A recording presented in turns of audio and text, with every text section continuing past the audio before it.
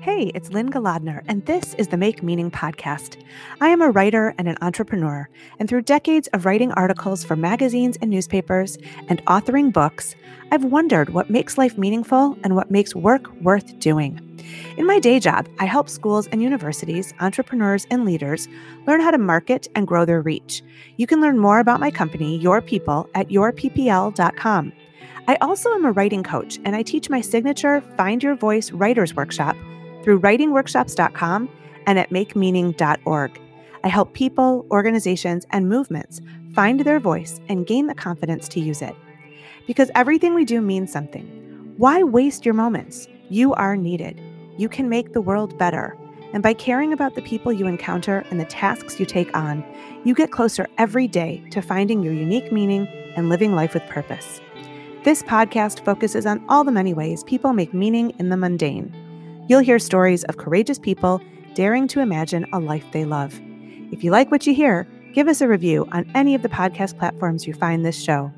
There are many ways to fill your life with meaning. Join us at makemeaning.org to learn more. Now, on to the show. Sometimes life turns devastating or catastrophic, and you have no choice but to follow the fault lines to wherever they may lead. A tragedy can bring into focus what we are meant to do, or free us from the confines of former obligations to give ourselves permission to build a life we love. For Nancy Sharp, the sudden death of her husband when their twins were toddlers turned everything upside down. She left New York City for Colorado and became an expert in guided autobiography. The author of the best-selling memoir, Both Sides Now, a true story of love, loss, and bold living, tells the story of Nancy's own resilience and how she helps others find the same strengths in themselves. Nancy believes resilience is the new currency for success. She speaks widely about how to make bold change and writes essays, articles, and columns for publications around the world. I'm thrilled to welcome Nancy Sharp to the Make Meaning podcast. Thank you so much. It's great to be with you. So I want to start by talking about your book. I read it. It is incredible. I couldn't put it down. I literally sat on the couch and just poured through the pages, and I found it riveting and gut-wrenching, poetic and pragmatic. And I honestly think I cried all the way through it. I really did. So I want to ask you about the process of writing the book and putting such an intimate story in the world, and especially with the tone of voice that you took with it, like how you decided to narrate it. So walk me through that process. How was it for you? Well, first of all, thank you so much for your kind words. That really means a lot. Writing is a layered process, and it took time, as it should really in most instances, to figure out the right way to tell the story. When I first began to write Both Sides Now, I wrote it the only way I knew how to, which was in a traditional way with straight, long narrative chapters. But I have to tell you, 2 years into that process, I felt really overwhelmed by my own words, by my own story. And I thought, good God, if I'm feeling like this, imagine how my reader is going to feel. And, I was taking several craft classes at the Lighthouse Writers Workshop here in Denver, where I have since taught. And, it was in one of those classes, we were reading a work by Abigail Thomas, who I love. And it was one of her books called Safekeeping. And I suddenly saw the way I needed to tell my story in these short chapters with lots of white space on the page. Because really and truly, I knew in my heart that I didn't want to write my story just for the sake of writing my story. What I really wanted, Lynn, was to find a way for readers to reflect on their own stories as they read my words. And so that white space was essential, I think, for allowing readers to do just that. Also to give them moments to pause and to process, right? Because certainly the beginning part of the story, it is a tough story. So you also asked me about the voice. You probably noted, because you're an astute reader, that in the first part of the book, when Brett, my first husband, is alive, I chose to use the second person. Yeah. So I did that very intentionally because I wanted to create an intimacy on the page and an intimacy with the reader. But you can't sustain a whole book using the second person. That would be very difficult to pull off. And I don't think it would have been as effective.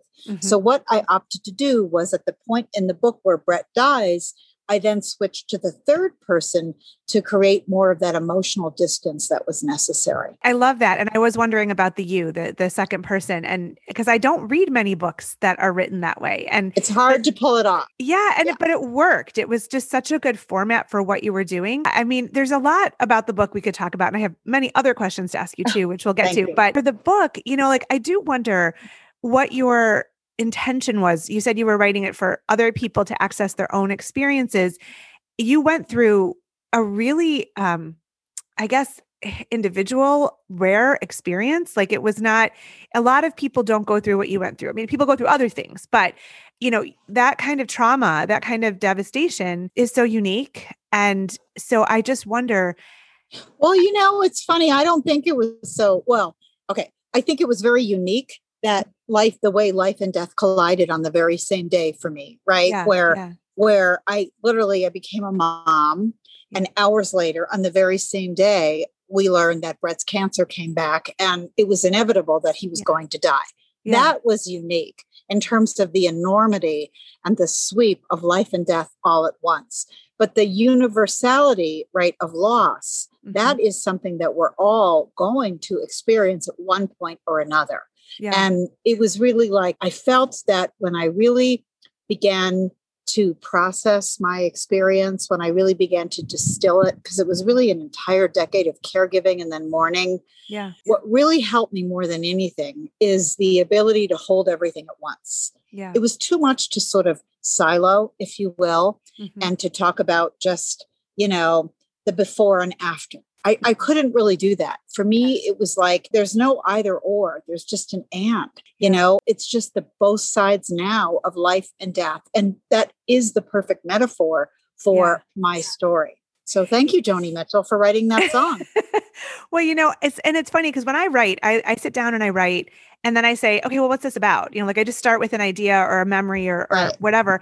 And I make sense of it myself as I'm writing through it. And then I know there's going to be a lot of work down the road. I'm talking mostly about essays, not when I've written books, when I have that bigger project. So one of the things that I often struggle with is, well, what is the theme here? What am I trying to, really focus on, even if there are multiple themes that will come out? Right. So did you know at the beginning? No. So tell me how you discovered that. Well, it's kind of similar to your process. It's very layered, right? So it took me a few drafts. The fact that the song, Both Sides Now, I kept listening and listening and listening to that song over and over and over again as Brett was essentially dying, even before he died. Okay. When that movie Love Actually came out in November of 2003, and Brett had a good day that day. And so we went to the movies. Now, he had hospice at home, but we went to the movies that night. He was very sick, but we went to the movies that night. And not far from our house. And when I heard that song again, obviously it's an old song, but when I heard it and I saw it in that movie, it was like a current ran through me. Yeah. Because, and it just spoke to me. And then I began to listen to it. And I played it even after he died. And, my kids who were babies and then toddlers, they thought it was hilarious, the idea of ice cream castles in the sky. And so I just would think when I was writing, I just thought about that song and it sort of came to me. And then it just made sense that was a unique way that I could render my experience. But no, I don't think I really set out with an agenda. I'm not an outline kind of person, especially with something like this. Yeah. I needed to sort of figure out how I needed to tell it. And quite frankly, I then had to strip part of it back. Okay. So I wrote a lot more originally about my second husband coming to Colorado. One of my editors who I was working with said, it's too much. Yeah. You can't really have two weddings in the same book. It's a little bit too contrived. It's really better to say less. Okay. And to leave the reader wondering.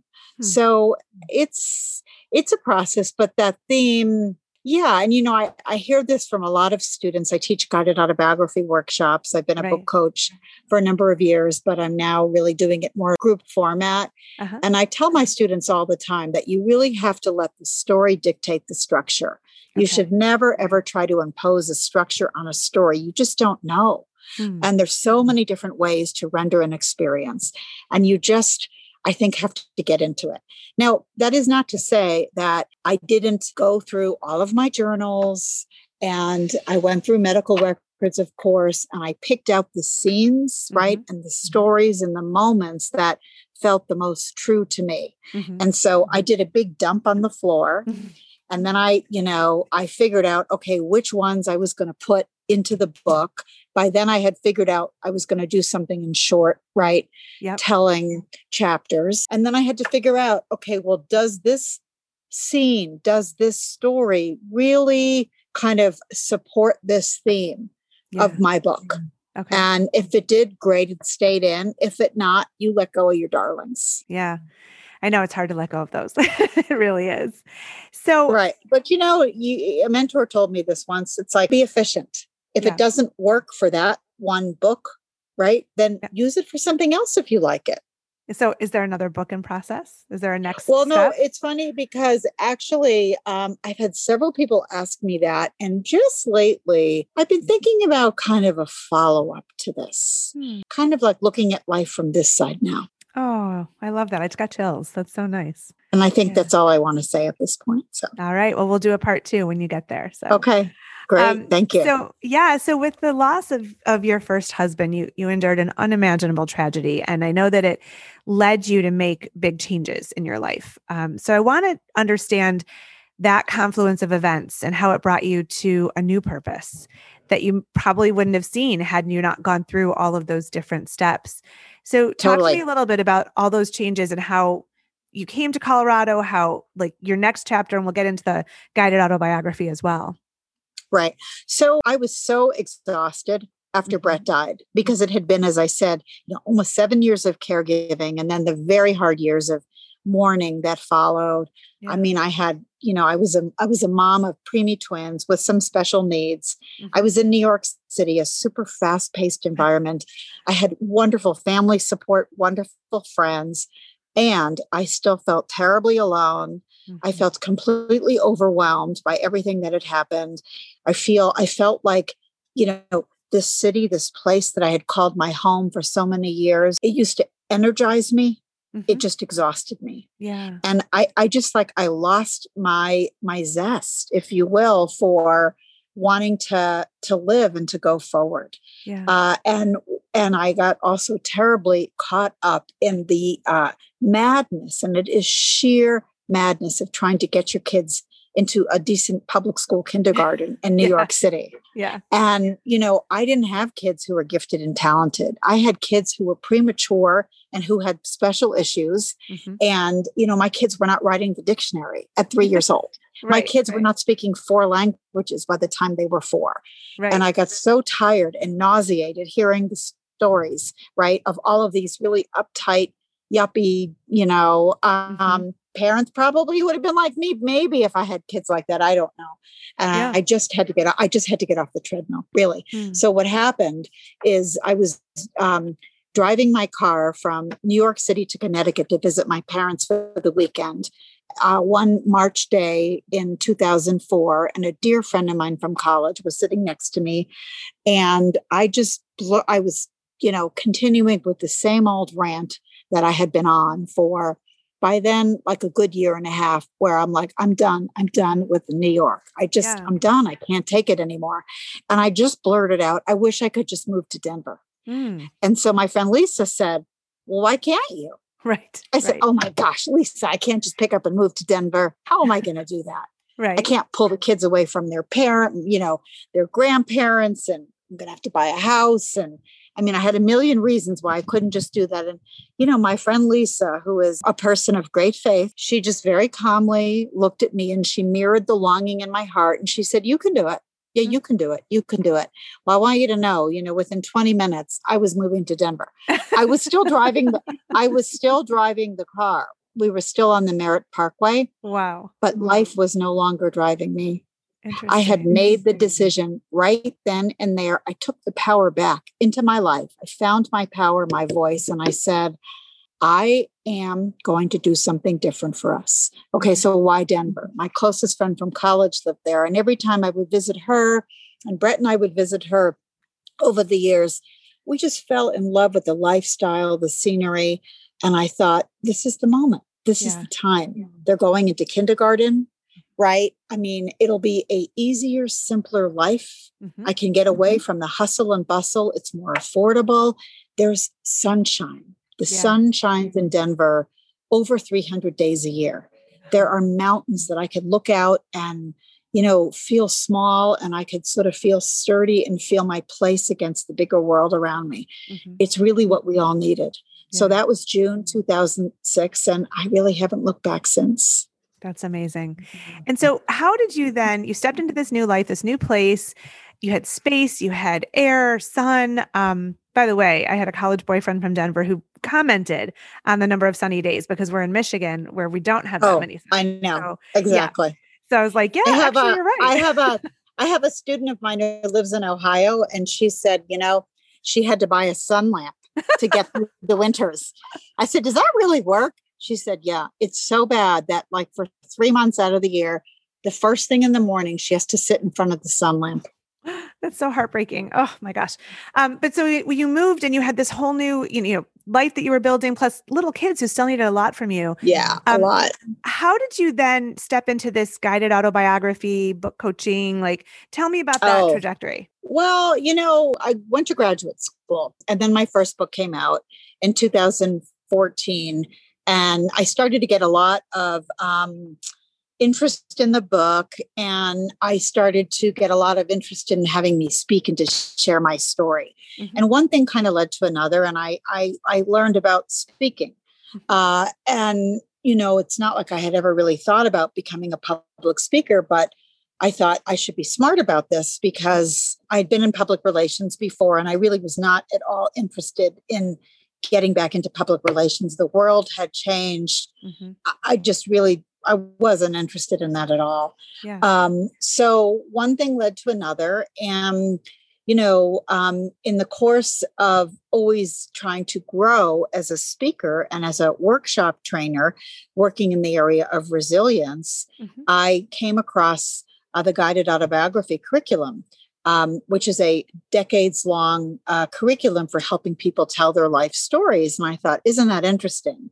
I should look into this, and maybe that's something that I can use some material in my training programs. Or, people had been coming to me as a book coach. I never, ever proactively encouraged that. I did it on the side quietly. And I liked it, but I'll tell you what I really, really wanted to do was to work with groups. I felt like I could serve more people if I worked more with groups. So this just gave me a platform to do it. So I got certified as an instructor about, the year before the pandemic. Nobody knew there would be a pandemic. And I just loved this idea of reflecting on stories and reframing one's narrative, because in order to be resilient, right, you have to move beyond the things that hold you back. You have to be able to transcend challenges. And sometimes that means rewriting your story or rewriting a part of your story, the part that's possibly holding you back, right? In my case, that was grief. I knew that if I stayed in New York City, a place that had run its course for me,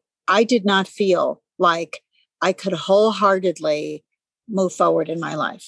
And so I had to sort of author a different story for myself. And so I just, when the pandemic happened, I was connected with instructors around the world. And, it was really interesting just to see how many new students they were getting and the comments they were getting. And I realized, I think I need to launch some online classes, because this is a moment in time when people desperately need connection. They're scared. Nobody really knows how this is going to turn. The speaking just plummeted during the pandemic. Nobody was hiring keynote speakers. I mean, my business just completely dried up. So I also had to get creative. But I was really fortunate that I have a writing background, and I was fortunate that I could actually, once I got my act together, I could go ahead and teach guided autobiography. So I did. I put some energy, and I really committed myself to developing a course, and I started small, and it's just really taken off. And I love it. And I have 6 different classes a week I've been teaching. I've had students who I've nurtured really the entire year, and now they want more. I mean, it's an amazing position to be in when you have to tell your students, okay, thank you, but now I need to hit the pause button, and I need to regroup. And yes, we have to take a break because the teacher needs to, nourish herself. So it's just really exciting. And it's made me think about how important it is to tell our stories, and even more so how important it is to own our stories. But when we tell our stories, right, we become more resilient, because when it's in the act of unburdening ourselves, is in the act of making meaning, of reflecting on our stories, of distilling and of sharing, we come to feel more empowered. So, my whole program is called Tell Your Resilient Story. And I'm excited. And I feel like the guided autobiography has really led to, it's made me see my business entirely differently. And it's made me see my purpose entirely differently. I find that this really is what I was meant to be doing, or what I am meant to be doing. Okay. I am meant to be helping people leave their mark in the world. So as I say, I am meant to help people, right, figure out what matters most to them. I'm meant to be doing that on the written page and also from the stage. And I love it. I feel very, very excited and passionate about it. Tell me a little bit about this concept of resilience and why that's so crucial to your business concept, and then how it's resonating with the people who are coming to you. Well, for me, it's not like I set out to become an expert in resilience. It's not something I ever thought about. But when I really looked at my story, and I tried to figure out, what are the themes? Like how, because a lot of people would say to me, well, how did you just do that? How did you pick up and move with 2 little kids across the country? And you mean to tell me that you met your second husband through a magazine and you really did that? And, how do you put yourself in these new situations? And, I realized that for me also, I definitely needed to move beyond grief. I was done with grief. Right. Okay. Now, some people might say you can never really be done with it. Well, it's always a part of me. It's always a part of my story, of course, but you learn to move through it. But resilience is more nuanced. It's more internal. And it's like the what now, what next, right? That's what came to me. And so I studied. I really began to read and to do a lot of research on resilience, on post-traumatic growth, which is a term now people are talking about more in the wake of the pandemic, about things we can learn. I began to research grit and emotional intelligence and change management and leadership, because I love to work with businesses and groups and corporations. And I sort of put together a framework called the Resilience Framework that I thought would really help individuals and leaders be able to put resilience into practice in their own lives. So it is a simple, easy to use model that is really all about helping to identify challenges that hold us, right? Looking at ways we can reframe those possibilities, which means you have to go beyond black and white, binary thinking. You've got to be in the space of gray. Right? This nuanced place of gray, which is where resilience and risk-taking and creativity is born. That's the both sides. That's the both sides now. Right. And then you have to be able to put yourself in the path of opportunity. We both bless Zoom and we bemoan Zoom. Right. It is the both sides now of the technology too. It is a blessing and a curse. Here's, the curse is that my eyes hurt. Right. And it's a lot of screen time, right? But the blessing is that I have students from all over the country. I've got students from different parts of the world that want to do this. And you can do that. And we're all connected and we learn from each other. And it is absolutely marvelous. That is so cool. Yeah. I'm in marketing and PR as a profession, but a writer by passion. And I created some courses for Waldorf and independent schools, because that's really my niche, and to help them learn how to market. So they have limited budgets, and I'm trying to empower them with the skills they need to do that. And I've taught on Zoom for a few years now, but the great thing about it is that I have schools in Australia and Canada and the US that are taking part in these courses. And to me, that's really cool because I'm not getting on a plane to Australia tomorrow, but I can impact them from a distance. So that is a really cool thing. It's really, really great. It's really led to some wonderful conversations. I have a student, I have students who are in their 30s. I think my oldest students are 93. I have several 93-year-olds. Oh my gosh. I have one student who's 86. And, I've never even met most of my students in person. Really. Yeah. Because this is just, people are hearing about it now and the word is spreading, which is great. I have this 86-year-old student in New York. She said, I feel we're just intimate strangers. I thought that was such a great way to put it. Right? That's really, really cool. Yeah. All right. So I have two more questions for you. So one is, you were talking about nourishing the teacher and, we can let our work get away from us or we're so into it that all of a sudden it consumes the time and day. What are some of the daily practices that you have to really keep your equilibrium, to sort of focus your purpose so that you don't run away with everybody else's? It's a really, really good question because I did start to feel, soon after I began this process, and especially when it began to grow and I was having a lot of classes and, some people want to share sort of very things on the surface. Mm-hmm. Maybe they really don't like to go deep. They don't have to. People who take these classes, you certainly do not have to have had an experience like mine. Sure. You don't have to have any trauma. In fact, I hope you haven't, right? I hope you can come and just write happy things or bright things. I had to work with myself a little bit just to make sure that I know, I'm a vessel. And I'm a guide is really what I am. And I'm a muse. I call myself, my new social media handles are story muse. Let me be your muse. Let me be your muse to help you tell your stories. But your stories aren't my stories. They're your stories. Right. So I get to hold your stories, but then I have to almost have a ritual where I take a deep breath at the end of my classes and I will go for a walk around the block or I do a stretch or I do something, to separate because in order for me to give my best to my students, and I did not realize how nourishing and potentially depleting teaching can be. Yeah. Right. Yeah. Unless you're really, really giving your all to your students and you're present. Yeah. So in order for me to be my most present, mindful, conscious self, there are things I do. I try to write every day in a journal. I try to meditate.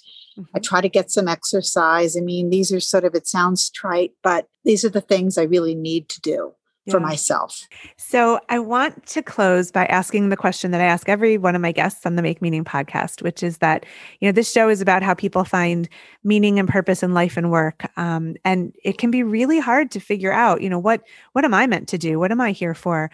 So I wonder if you have any words of wisdom for our listeners about, how do they go in pursuit of that meaning and then use it to guide purpose-driven work? What would you tell them? I would say they should come check out my guided autobiography classes because it's all about making meaning. That it really is. I've had students say, wow, because of this, I never knew this, or I think now I'm going to do this. Wow. But that's not feasible for everybody, obviously.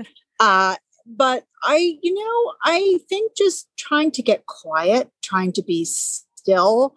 I love the idea of meditation and savoring stillness. Seeing takes time. I wrote that sentence in Both Sides Now, and I come back to that sentence a lot because I think there's a lot to it.